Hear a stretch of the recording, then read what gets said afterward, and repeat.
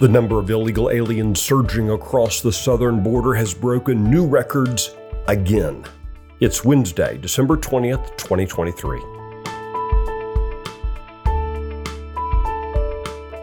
Texas Scorecard presents the day's first news for the Lone Star State.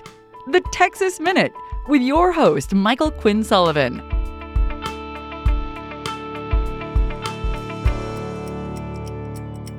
Well, we're halfway through the week, and I appreciate you spending part of the day with the Texas Minute. New polling finds Texans have a very low opinion of House Speaker Dade Phelan. More on that coming up, but first. Parents in McKinney want answers from school district officials about a runaway bus driver incident from earlier this year that prompted a lawsuit against the McKinney Independent School District, their bus service contractor, and the driver. The driver hired by Durham School Services was supposed to pick up students at school and then drop them off in a nearby neighborhood. Instead, the bus full of young children was driven to the freeway and headed south into a neighboring community. District officials are accused of outsourcing student safety to third parties who aren't accountable to the public except through costly lawsuits. Significant elements of the federal government seem to have set themselves against justice and the American people. A new investigation finds that the tools and resources are available to state officials that can shield Texans from a federal government that many believe has been weaponized against the citizenry. Among other things, experts recommend that there be a careful and routine review of the agreements that exist between various state law enforcement departments and federal agencies.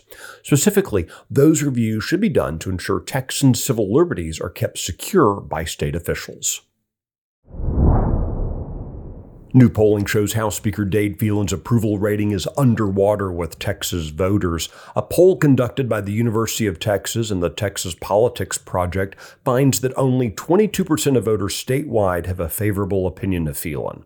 Separate polling commissioned by the Defend Texas Liberty PAC has found that Phelan is even more unpopular at home, where 49% of his voters had an unfavorable opinion of him. Phelan faces two challengers in the upcoming Republican primary, David Covey and Alicia Davis. The Texas Minute will be right back.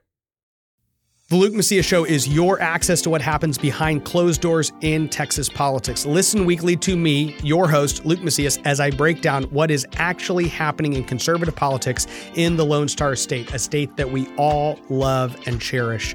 Listen weekly wherever you listen to podcasts. This show is a product of Texas Scorecard.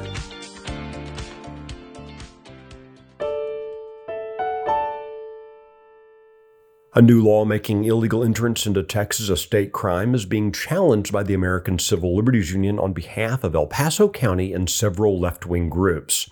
The lawsuit challenges the legislation as a violation of the so-called Supremacy Clause of the Constitution. That's the idea that federal law is superior to state law. The plaintiffs want the federal courts to declare the state legislation entirely unlawful and forbid its enforcement. Governor Greg Abbott's been dismissive of the lawsuit and said the states have the right to defend themselves when the federal government isn't doing its job. Constitutional law expert Tony McDonald concurs. Texas is a sovereign state, and it has a right to defend itself from invasion. Federal courts shouldn't side with the ACLU in supporting the federal government's program of chaos at our southern border. The new law doesn't take effect until Tuesday, March 5th, 2024.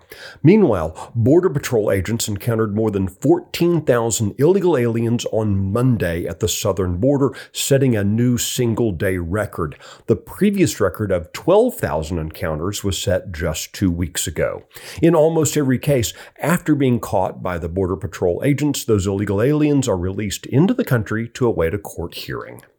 You can check out the details of this story and the others mentioned today, as well as find the latest news and commentary at TexasScorecard.com. These articles were originally reported by Aaron Anderson, Robert Montoya, Brandon Waltons, and Emily Medeiros. The Texas Minute is produced in the 1836 studios and presented each weekday by Texas Scorecard. I look forward to seeing you out around the Lone Star State. Have a great Wednesday. Thanks for listening to the first news of the day for the Lone Star State. This has been the Texas Minute with your host, Michael Quinn Sullivan.